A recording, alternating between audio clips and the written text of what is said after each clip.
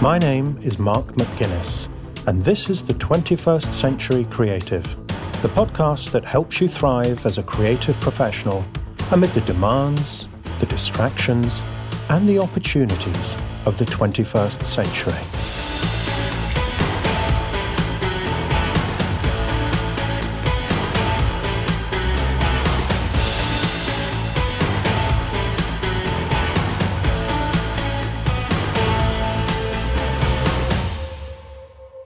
Welcome to episode 7. We're now deep into season 2 of the show, but there's still plenty more to come. We're not at the end yet. A few years ago, I was at the 99U conference in New York City, where I was coaching delegates at the conference. And I had the pleasure of meeting Gabriela Pereira, a writer and the founder of DIY MFA, who's on a mission to empower writers to take control of their own education and professional development. Gabriela and I spent a very pleasant afternoon walking around Central Park, and she told me all about her mission, which she's pursuing via her popular podcast, her website, and her book, all called DIY MFA. That conversation stayed with me, and when I started this podcast, I asked Gabriela to come on the show and share her ideas with you. So, if you're like me and you think learning should be a lifelong process for a creative, I think you'll find this a really inspiring conversation. Before we get to that, if you would like your work to be more widely known, or if you would like to have more influence in the world, then I have a question for you.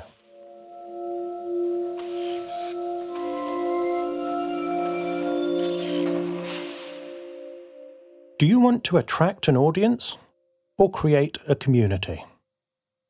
I'm asking because we hear the words audience and community a lot these days, and they're often used interchangeably as if they were the same thing. But if you think about it, they're really quite different. An audience was originally a group of people who listened to a musical performance or to a stage play, with the emphasis on hearing rather than watching. These days, audiences focus on watching as much as listening, in a movie theatre, at a rock concert, or another kind of live show. It can also refer to the readers of a book or newspaper, or the viewers of a TV show, or listeners to a radio show or podcast, even though they aren't all assembled in the same room. A community, on the other hand, is a group of people who have more in common than the fact that they are paying attention to the same show. A local community is made up of people who live in the same place. Other communities can form around other common interests, such as people's profession, their religion, their sexuality, their hobbies and enthusiasms, or political causes. So why does this distinction matter to you as a creator? Because attracting an audience and creating a community are very different activities, in spite of their superficial similarities. Both involve attracting the attention of a large number of people and establishing a relationship with them. But there are some important differences. Attracting an audience is about creating something that will attract and hold people's attention by inspiring, entertaining, or educating them. The primary relationship is between you, the creator or performer, and the people in the audience. And this relationship is more fragile and fickle than the relationships in a community. Once the show is over, once you cease to be entertaining, interesting, or relevant, the audience will move on. Creating community is about connecting people and creating a space, whether real or virtual, to support their interactions and relationships. Here, the primary relationships are between members of the community. So it's not about you or your work, it's about them. In episode 1 of this season of the show, Tina Roth-Eisenberg, who has a real gift for creating community, said to me, "A community is not a community until it organises itself." Talking about Creative Mornings, the free creative lecture series she established, she said, "We're now at the point where we realise we couldn't stop it if we tried." Attracting an audience can be exciting, and it can also flatter your ego. With all those people looking at you, responding to what you do and say, and showering you with praise, it's easy to think it's all about you. Actually, it's all about them. You only earn their attention by capturing and expressing something about them or something that matters to them. It really isn't about you, but it can be hard to remember that sometimes. Community, on the other hand, brings support and encouragement in a way that an audience doesn't. Your community is there for you in a way that your audience is not. But it's not all rosy on the community side of the fence, because where there's a community, there will be politics and conflict and the challenge of resolving that conflict. So think carefully about what you really want. Having an audience can bring you a lot of benefits, and it can also create a lot of new problems for you. Creating a community sounds like a lovely idea, but it's a lot of hard work, and by definition, it will be bigger than you and beyond your control. Personally, I'm happy with an audience. I don't have the gift of the community builder. I'm satisfied if I can write poems and books that people want to read and make a podcast that people want to hear. I do consider my work, especially this show, as a contribution to a community. One of the best things about making it has been getting emails from listeners in Europe, the US, Asia, Africa, South America, telling me it's feeding into the conversations they have with their friends, their co-workers, their students, and their peers. So, by putting this show out there, I'm hoping to make a small contribution to lots of different creative communities. But I'm certainly not creating these communities, and they are certainly not mine. So, have a think about your ambitions for your work and the kind of difference you want to make in other people's lives. Do you like making media? Do you enjoy the spotlight? Do you have a big idea that you want people to hear? If so, then focus on finding and serving your audience. On the other hand, do you like connecting people? Would you rather be setting the stage than walking on it? Do you want to be part of something bigger than yourself? Do you want to be part of a cause where you achieve things together? Then you could well find your fulfillment as a community builder.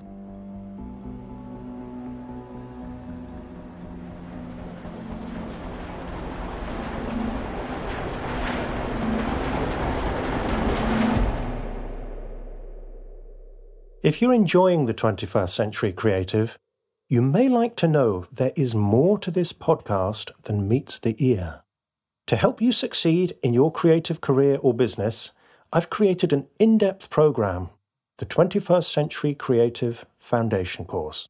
It covers the personal and professional skills you'll need to succeed as a creative professional in the 21st century. In other words, the stuff they probably didn't teach you at art school, on your creative writing masters, or wherever else you learned your craft. Things like how to manage your time, how to communicate your ideas, how to handle difficult conversations, how to close a sale, how to deal with money, how to grow your network, and how to attract an audience for your work. Altogether, there are 26 lessons in the course, full of practical advice, plus a worksheet for each one to help you put the ideas into practice. And I'm giving you the entire course for free. In case you can't quite believe your ears, go to 21stcenturycreative.fm/free course and see for yourself. When you get there, you can sign up with just an email address and you'll get your first lesson right away. By the way, the course has already been taken by over 11,000 students. And on the sign-up page, you'll see lots of testimonials from other creatives whose lives and careers have been changed by the course.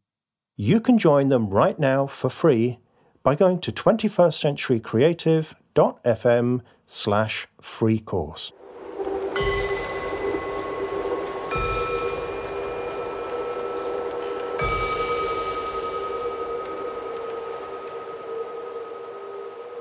Gabriela Pereira is a writer and teacher who's on a mission to empower writers to take an entrepreneurial approach to their education and professional growth.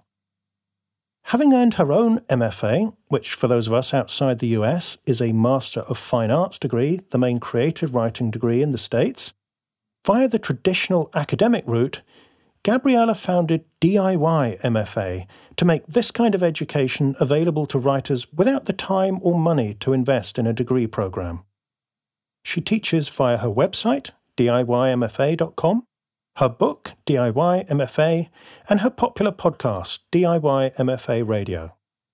This interview will obviously appeal to you if you're a writer, but even if you're not, Gabriela has a lot of valuable things to say about the mindset it takes to achieve in any creative profession.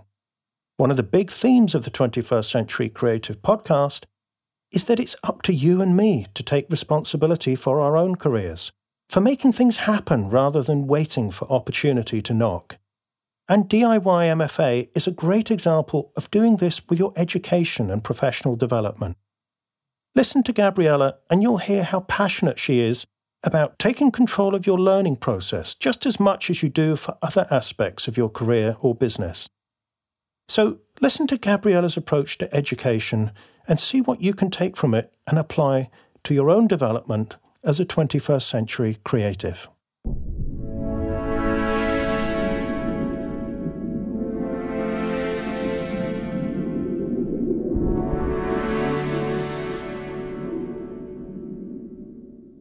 Gabriela, what drew you to writing in the first place? So way back when I was in first grade, I went to this Montessori school in New York City, wonderful school, and I was in the library, and I was kind of a little bit of a precocious, one of those annoying little kids who always wants to read ahead of her age level. And so I marched right up to the fifth grade bookshelf. This was an elementary school, so it ended in fifth grade. And I walked up to the fifth grade bookshelf and I pulled this book off the shelf, Lloyd Alexander's The Book of Three, and I grabbed it off the shelf. I still remember why, because there's a picture on the cover of this guy with a skull head and antlers. And I thought that was the coolest thing I'd ever seen. So I pulled it off the shelf and I started reading. And I read the first page. And then I read the first chapter. And then I started reading the next chapter. And then I had a full-on meltdown. Not for the reason you would expect, but because I realized that if I could read that book, then I could read any book in the library. Because I was reading a fifth grade book and I was in first grade, so I could read any book in the library, which meant I could read any book in any library, which meant I could read any book in the world, and I would run out of things to read, and then I'd die because I'd be bored forever. And so I literally had this meltdown in the middle of the library, and the librarian didn't know what to do with me. And she took me back to my classroom and told the teacher what happened. And the next day, the teacher arrived with an activity for us to do. And if you're familiar with Montessori curricula, the way it works is that you have these little stations around the room, and each station there's an activity that you do. And this particular station that the teacher introduced was not very fancy. It just had a tray with blank paper on it and another empty tray next to it, and then a canister filled with pencils. And the teacher explained that we were to take the paper from the tray that was full and write a story, and then she would help us staple it together and bind it with a cover, which was basically two pieces of construction paper. And then we'd write our name on the cover and the title of our book, and then we'd put it in the book corner, and it would become part of the class library, and we could read it to the class at story time. This blew my mind, because up until that point, I didn't actually think that writing was something that people did. I just thought those books sort of magically appeared from the book elves in the library or in the, in our bookshelf at home. And so that was the moment when I realized there are humans who write books, and I can be one of them. And so that was what opened up the whole idea of writing to me. And from then on, I just never stopped. I was writing constantly until this very day. So there you have it. And what are your favorite forms of writing? Because I know you do more than one. So my favorite stuff to write, a lot of the stuff I like to write stems from what I like to read. And I'm kind of a weirdo, so I like to read really weird stuff. So I'm a really big fan of reading children's book, middle grade, and YA. So I read a lot of that. And for a long time, that was mostly what I wrote. And I remember when I first started writing in earnest, when I thought this wasn't just a hobby anymore, this was something I was going to do. I was going to be a writer. This was back in 2007. I tried to write like grown-up fiction, but it always came out sounding like an 11-year-old boy. So then I realized instead of trying to fight that impulse and that voice, I was just going to channel my inner 11-year-old boy and write from that place. And that's what I started doing. And so then I ended up writing a lot of sort of tomboyish characters, like middle grade characters.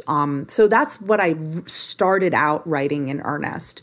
But I also really love writing about creativity, writing about the craft of writing.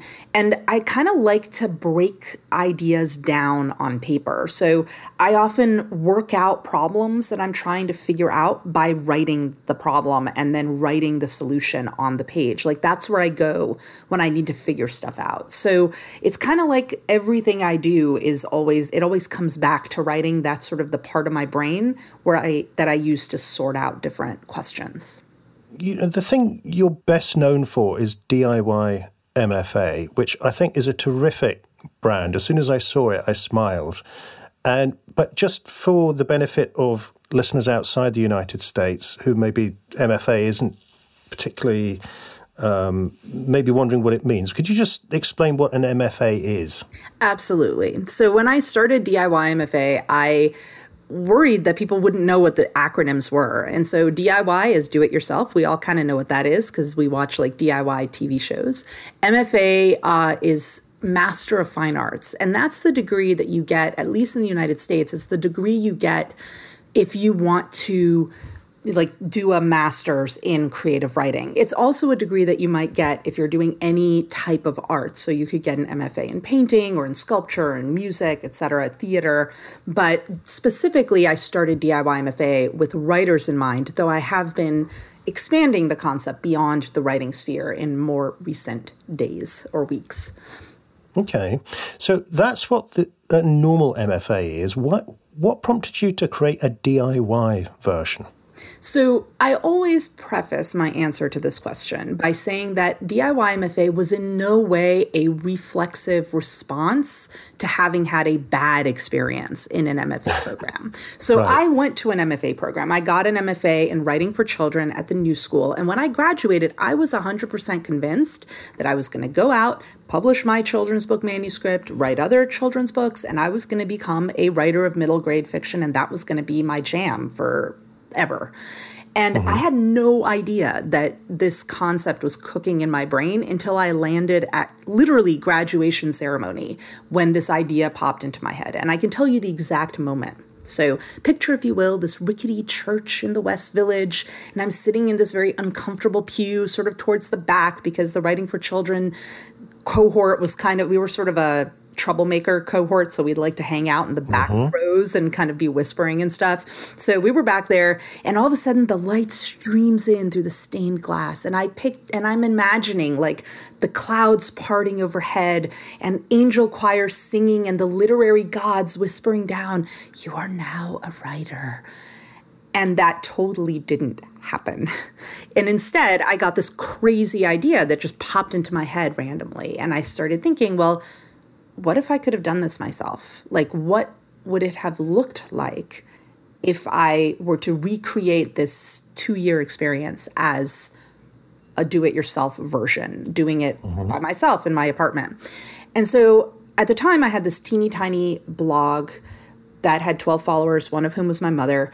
And I went home and did exactly what anyone who has a blog does when they have a question they need to work out, is first I wrote about it in my notebook and I doodled a lot. And then I went to my blog and I wrote a question. I put a post up saying, hey, everyone out there who I don't know, if there was a do-it-yourself version of an MFA, would you do it? And I had only 12 followers at the time, so I expected that this would go out into the ether and no one would respond. And instead, I woke up to at least 20 some odd comments to that post and like another 5 or 6 emails in my inbox from people saying, oh my gosh, yes, I would totally do that. What would it look like? And so that was the beginning of the concept, was sort of getting that seed planted in my mind, thinking that it was something that there was a need for. But again, it wasn't a reflexive response to having had a bad experience. I had a wonderful experience, but the reason I created DIY MFA was for all those other many, many writers who can't afford to get an MFA, or they have a family, so they can't take time off to go back to school, or they have a full-time job. And I often tell people that Gabriela back then was able to get an MFA because, at the time, my husband and I, we didn't have any kids. My husband was working at a fancy law firm.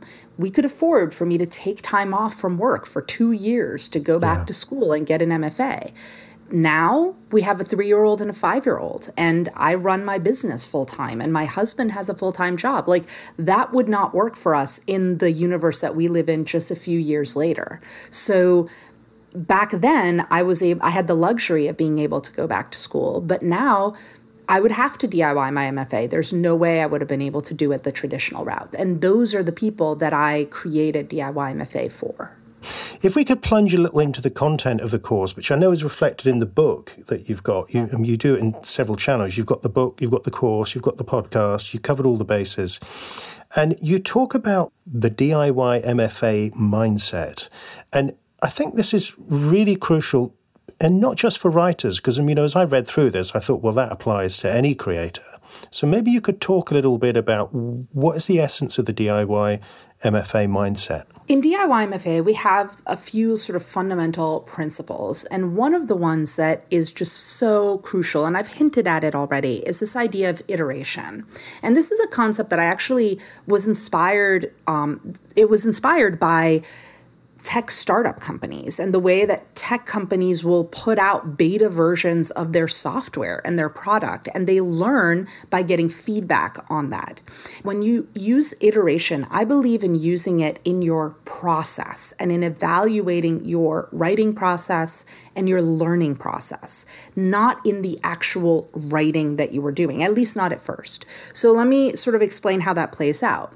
Let's suppose you're getting started writing and you don't really know how to start. Most writers might just plunge on in. Some people do it like Stephen King style. You know how in his book, Stephen King's book on writing, he talks about how you have to write 2,000 words a day or else you're not a real writer and yada, yada. And I remember reading that and trying to do 2,000 words a day, and I fell flat on my face. It was horrible. I literally thought I was going to give up because I couldn't do it. I'm not someone who writes, 2,000 words consistently every day. I can't do it that way. So what I realized was I needed a way to evaluate my process and see how I could find ways to maximize my productivity. So this is where iteration comes in. Let's suppose I can write 200 words a day without even breaking a sweat. Well, then I'm going to start out by writing 200 words a day and shooting for that goal, or maybe shooting for a little more than that goal. I always like to add 10% to kind of make it a little bit of a challenge. So let's say I'm shooting for 220 words a day.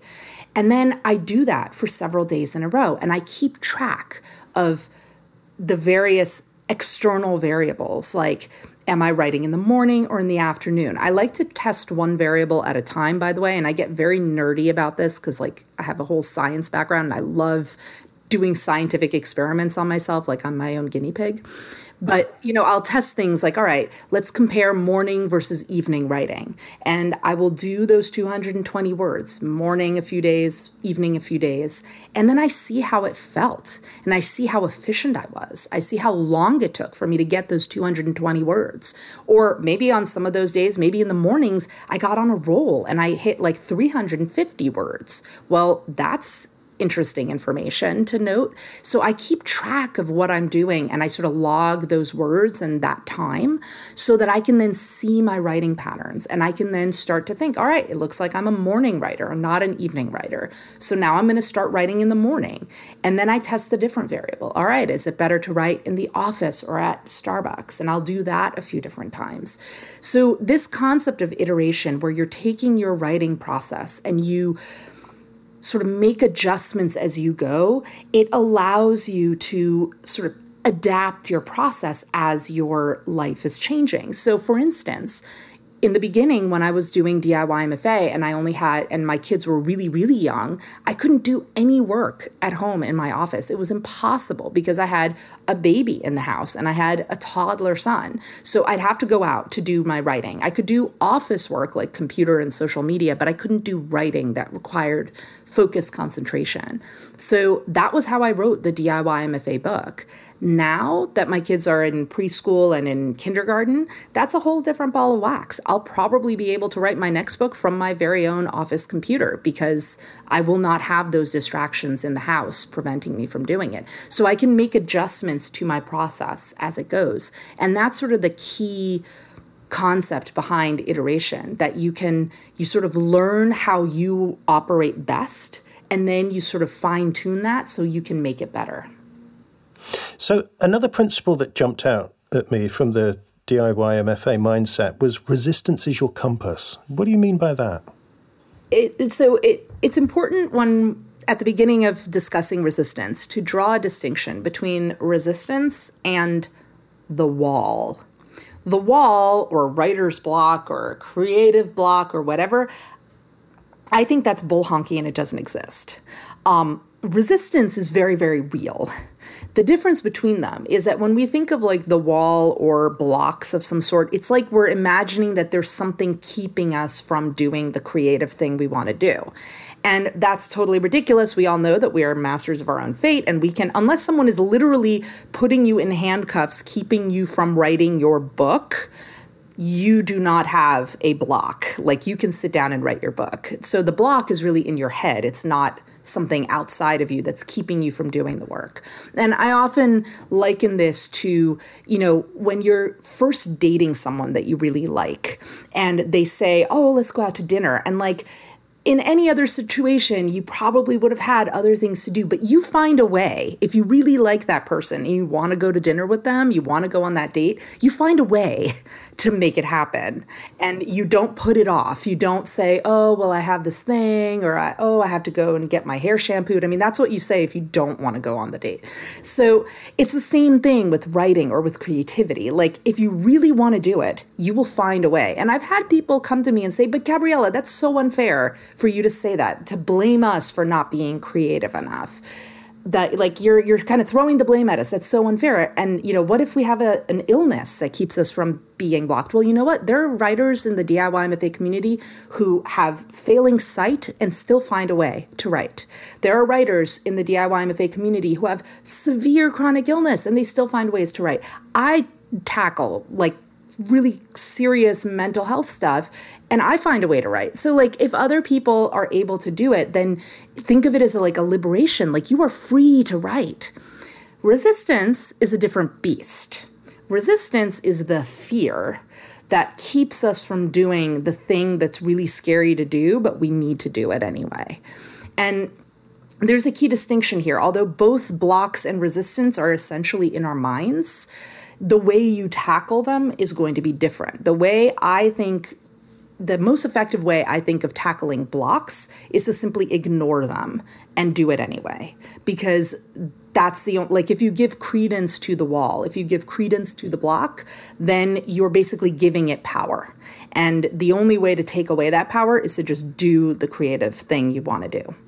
Resistance is a little bit more difficult because in this case, there is a legitimate fear behind the reason why you don't want to do this creative thing. So, like, resistance might come from feeling too close to the subject matter. And so you're afraid to tackle it because it's going to bring back really difficult memories or really difficult emotional stuff. Resistance might come from wanting to tackle this subject matter, but you want to do it the right way. And so you're feeling this fear of, like, what if I do it wrong? What if I don't give this thing that I'm trying to tackle enough credit? And this is where the idea of resistance being your compass is so important, because once upon a time, back when, we were living in caves, like we as humans were living in caves, fear also existed, but it existed for a very pragmatic reason, right? Like, it was the whole fight or flight thing. The reason we felt fear was so we wouldn't get eaten by predators or so that we wouldn't eat the poisonous red berries that will kill us. Like, that's why we felt fear. Nowadays, the same threats that were around back in prehistoric era are not as big of a problem. So the fear gets channeled into something else. It gets channeled into our creative drive or into the things that we want to attain, but we're afraid that we might fail. Or perhaps on the flip side, we're afraid we might actually succeed. So I think of resistance as looking at the thing that we're resisting and seeing that as a compass. The same way fear back in prehistoric era was a way of telling people, pay attention, wake up, there's a danger here, there's something scary. That's still what the resistance is doing now. The difference is, instead of going, wake up, writer, this is juicy and, this is scary, and making us run away, we want to run into it. We want to go toward it and use that resistance as a compass pointing us to exactly the thing we need to do. And obviously, if we're talking resistance, then we should acknowledge Mr. Stephen Pressfield with his book, The War of Art. So if anyone's not familiar with that, then it's a really great book where Steve talks about resistance with a capital R as being the invisible force that rises up to stop us doing what we've set our heart on achieving. Really dovetailing nicely with what you've said there is when Steve says if a friend comes to him and says, well, I'm thinking of writing, I've got 3 ideas for a book, which one should I do? And Steve said, well, it's easy. You should do the one that scares you the most. Absolutely. And the other thing I want to add is that this isn't to say that we should ignore the fear.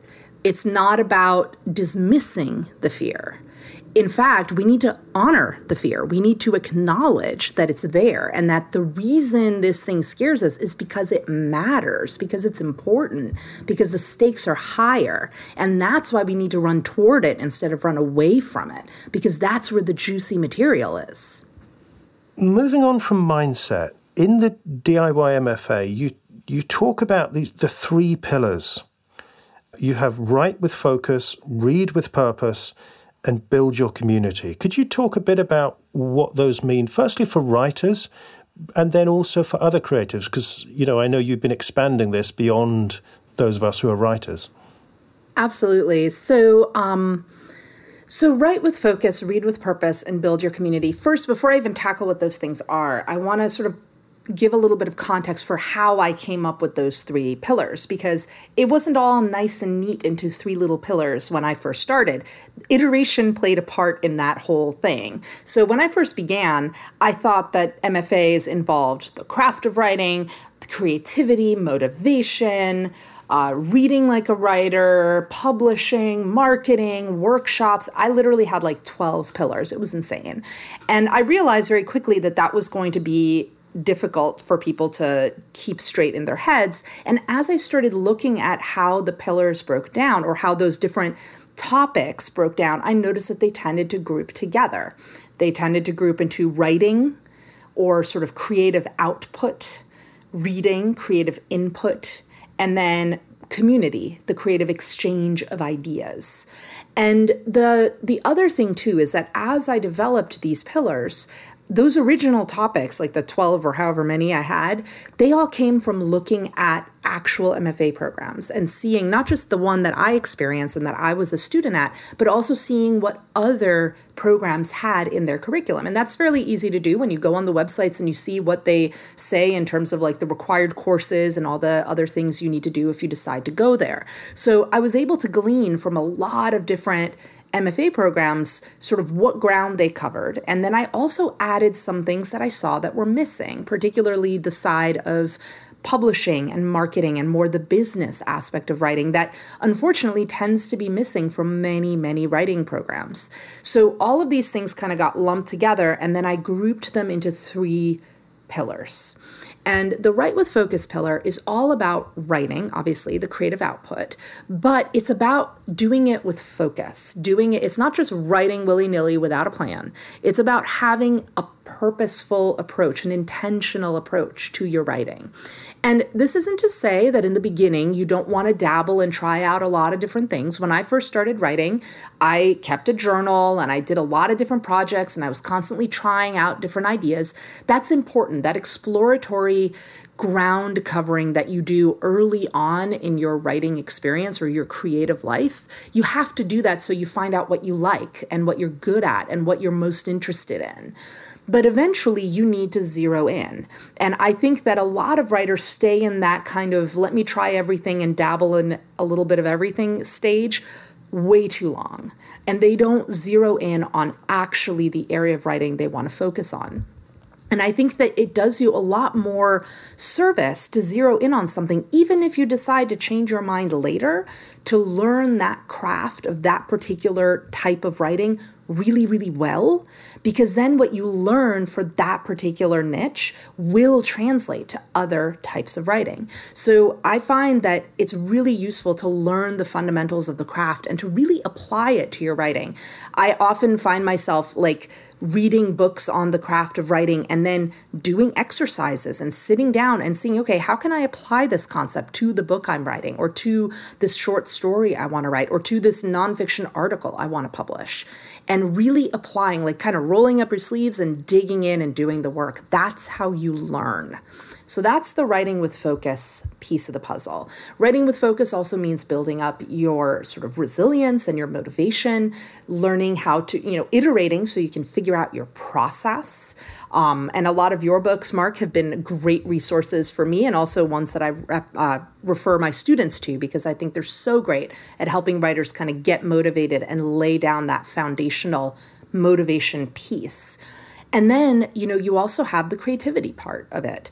And a lot of people think creativity is this like mystical, mysterious thing that, you kind of have it or you don't. And like, who knows how you might acquire it if you don't have it.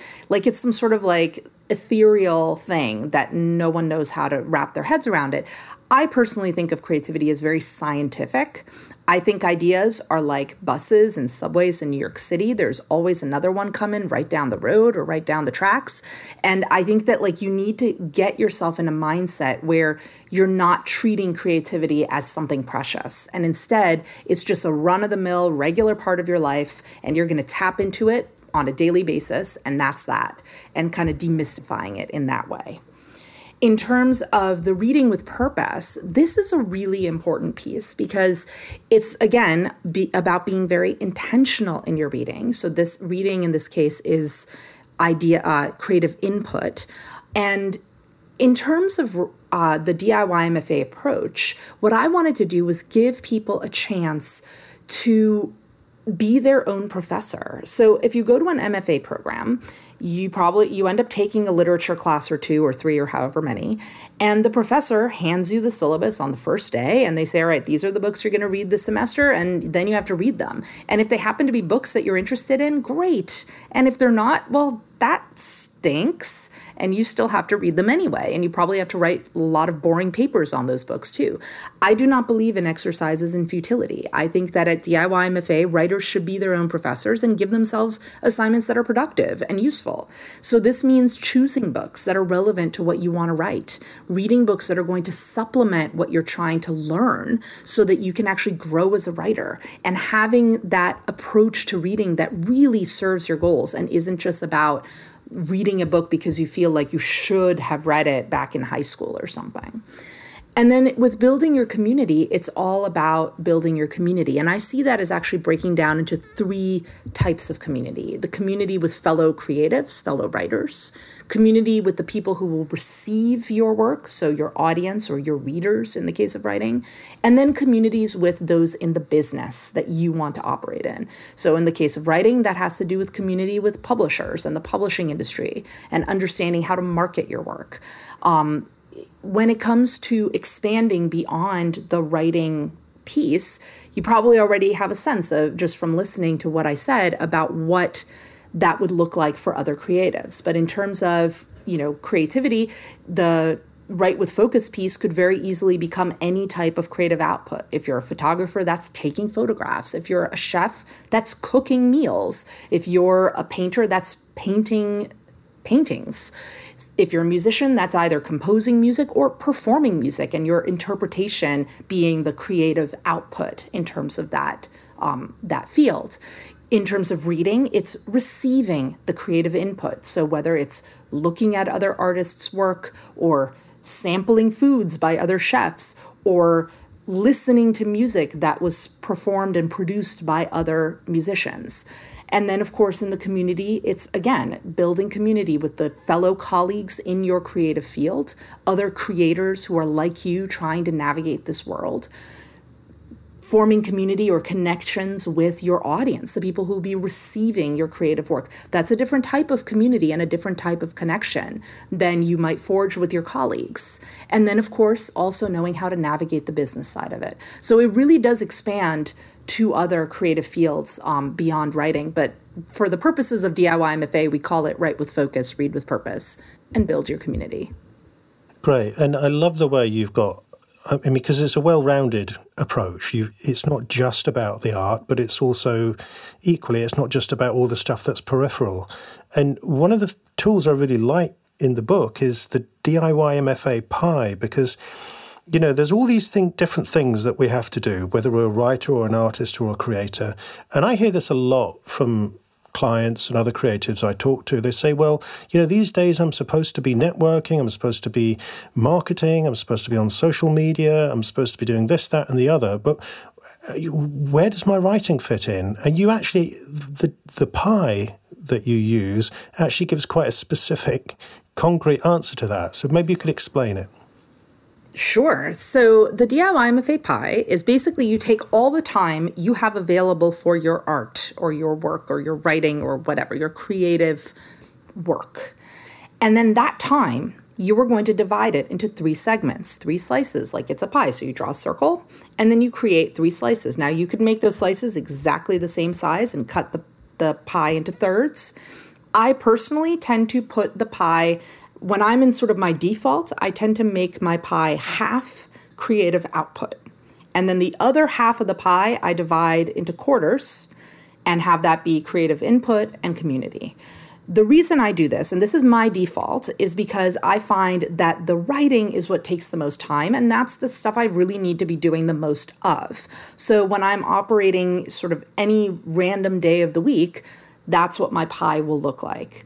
And I try to stick pretty much to that. I try to do half of my creative time being creative output, and then the other half of that time divided evenly between community building and reading, creative input.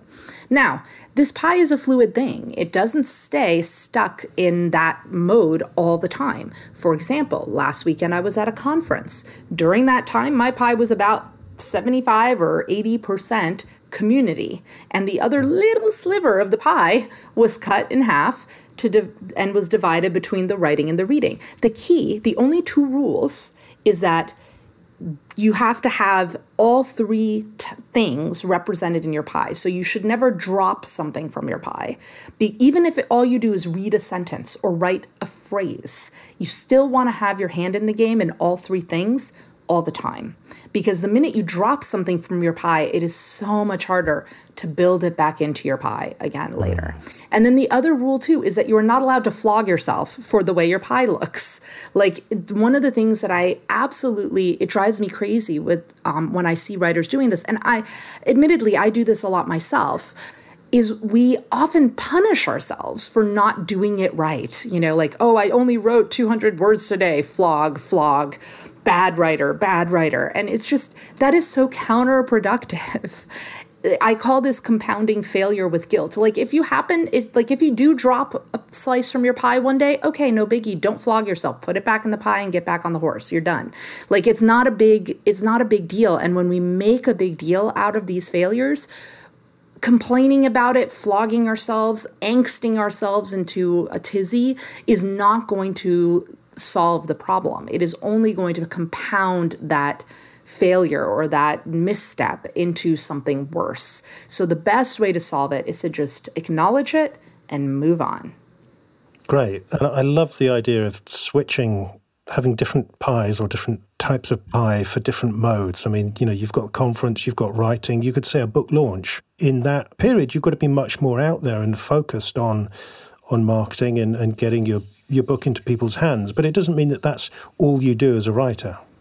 Absolutely. And the other thing I want to mention too is that because I tend to do DIY MFA, like it's my full-time job, so my pie is probably going to be several hours a day of my time. Like a big chunk of my time is my pie. Your pie might only be 45 minutes long, and that's fine.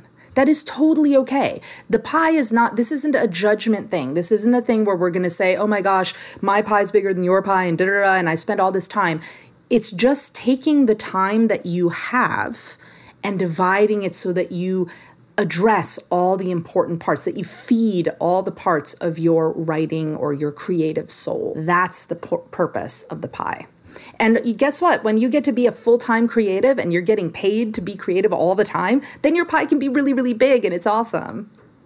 Well, here's to large pies for all of us. Yes. So, all right, let's round this off with the part of the show where I invite my guests to set a challenge to the audience, a creative challenge, because I know you've got one that's very much on theme for us today. So what is your challenge, Gabriela?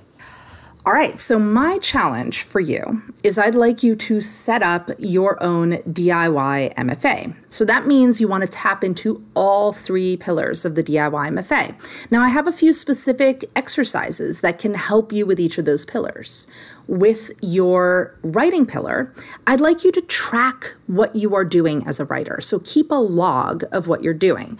In this case, keep a log of how many words you're writing at a time, or how many, if you're doing this in a different creative field, like how many photos you're taking, or some measure of what you are doing. And keep a log of that over a couple of weeks and see how you operate in your natural environment as a creative person. For the reading component, the creative input, I'd like you to intentionally put together a reading list. If you are doing this in another area outside of writing, you'll want to be intentional about how you select the things that you are going to pull into your creative input. In the case of writing, this is really easy because you basically just get to write a list of books that you want to read. But as you're thinking about the books to put on that list, think about the purpose they serve. Are these books classics that really draw, from books that have had staying power? Or are these contemporary books that are telling you what's on the market right now? Are these books that could be competitors to your book? Or are these books that might complement what you're writing and put it into context? These are all things you want to consider as you're assembling that reading list. And then in terms of your creative community, I'd love you to come up with what I like to call the circle of trust. The circle of trust is comprised of 4 things. And some people in your writing community will probably be in more than one of these categories, but very rarely will you have one person who fills all 4 categories at one time. But the 4 categories are people who can critique and offer feedback, people who can give you some accountability, people who can keep you on task. The third is people who might support you. These don't necessarily have to be fellow creatives. These could be people in your family and in your life who are helping to support you and motivate you through this process. And then finally, the last category is people who might offer you advice. So my challenge for you is to put together a log of your creative output, reading list or input list for your creative input, and then a representation of your creative community. Put those names on a piece of paper and keep it somewhere where you can see it, because that will help you stay grounded. Now, if you'd like an additional thing to help you sort of stay organized with this process, I would love to invite you to hop over and get the DIY MFA starter kit, which basically walks you through and gives you resources to do each of these 3 tasks. So to get that, you can hop over to DIYMFA.com/join, JOIN, and sign up with your email to get the downloads. And that will help walk you through. But you can also do this on your own without the starter kit as well. Thank you, Gabriela. That's great. And, I would really encourage you, if you're interested in this idea, because what Gabriela's given you is basically an MFA in about 3 minutes. I would say get a pen and paper, go back, listen to those 3 minutes over and again, because these are 3 absolutely critical pillars for your creative career, whether you're a writer or another kind of creative. Gabriela, one thing I really love about the whole spirit of what you've been talking about today and what you promote on your site and your course and your books is this whole sense of empowerment for creatives, which has been one of the big themes of this podcast. But a lot of the time we talk about empowerment in terms of production and publishing and being able to get our work out there and earn money from it directly and so on. But what you're doing is you're saying, actually, this applies to our education as creatives as well. It's important for us to take it into our own hands and take, whatever channel, formal channel or otherwise we go through, it's about taking responsibility for your own learning. And, this is a fast-moving century. So if you want to succeed as a 21st century creative, then take responsibility for your own learning is one of the absolute fundamentals. I completely agree, Mark. I think that is so, so true. Thank you, Gabriela. As always, it's been fascinating talking to you. I'm glad we could share the conversation this time. Where can people go to find you and the DIY MFA online? Well, they can certainly find it at DIYMFA.com. And they can also find me via my podcast, which is called DIY MFA Radio. And you can find it on iTunes and all sorts of podcast places. Highly recommend the podcast as well. So thanks again, Gabriela, and all the best with the course. Thank you.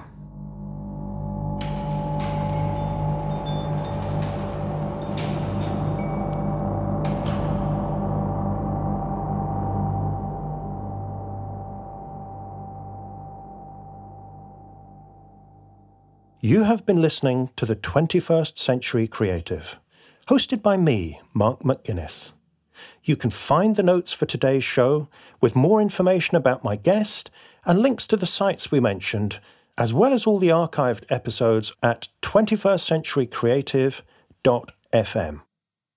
If you enjoyed the show, then I hope you'll subscribe in iTunes, and I'm always grateful for your reviews, and also for sharing the show with your friends and followers. If you'd like to have the 21st Century Creative Foundation course delivered to you for free, giving you 26 lessons of advice and worksheets on carving out an original creative career, you can sign up at 21stcenturycreative.fm/free course. And if you are an experienced creative interested in getting my help as a private coaching client, you can learn about how I help my clients at 21stcenturycreative.fm/coaching. Thank you for listening. I hope you'll join me again soon.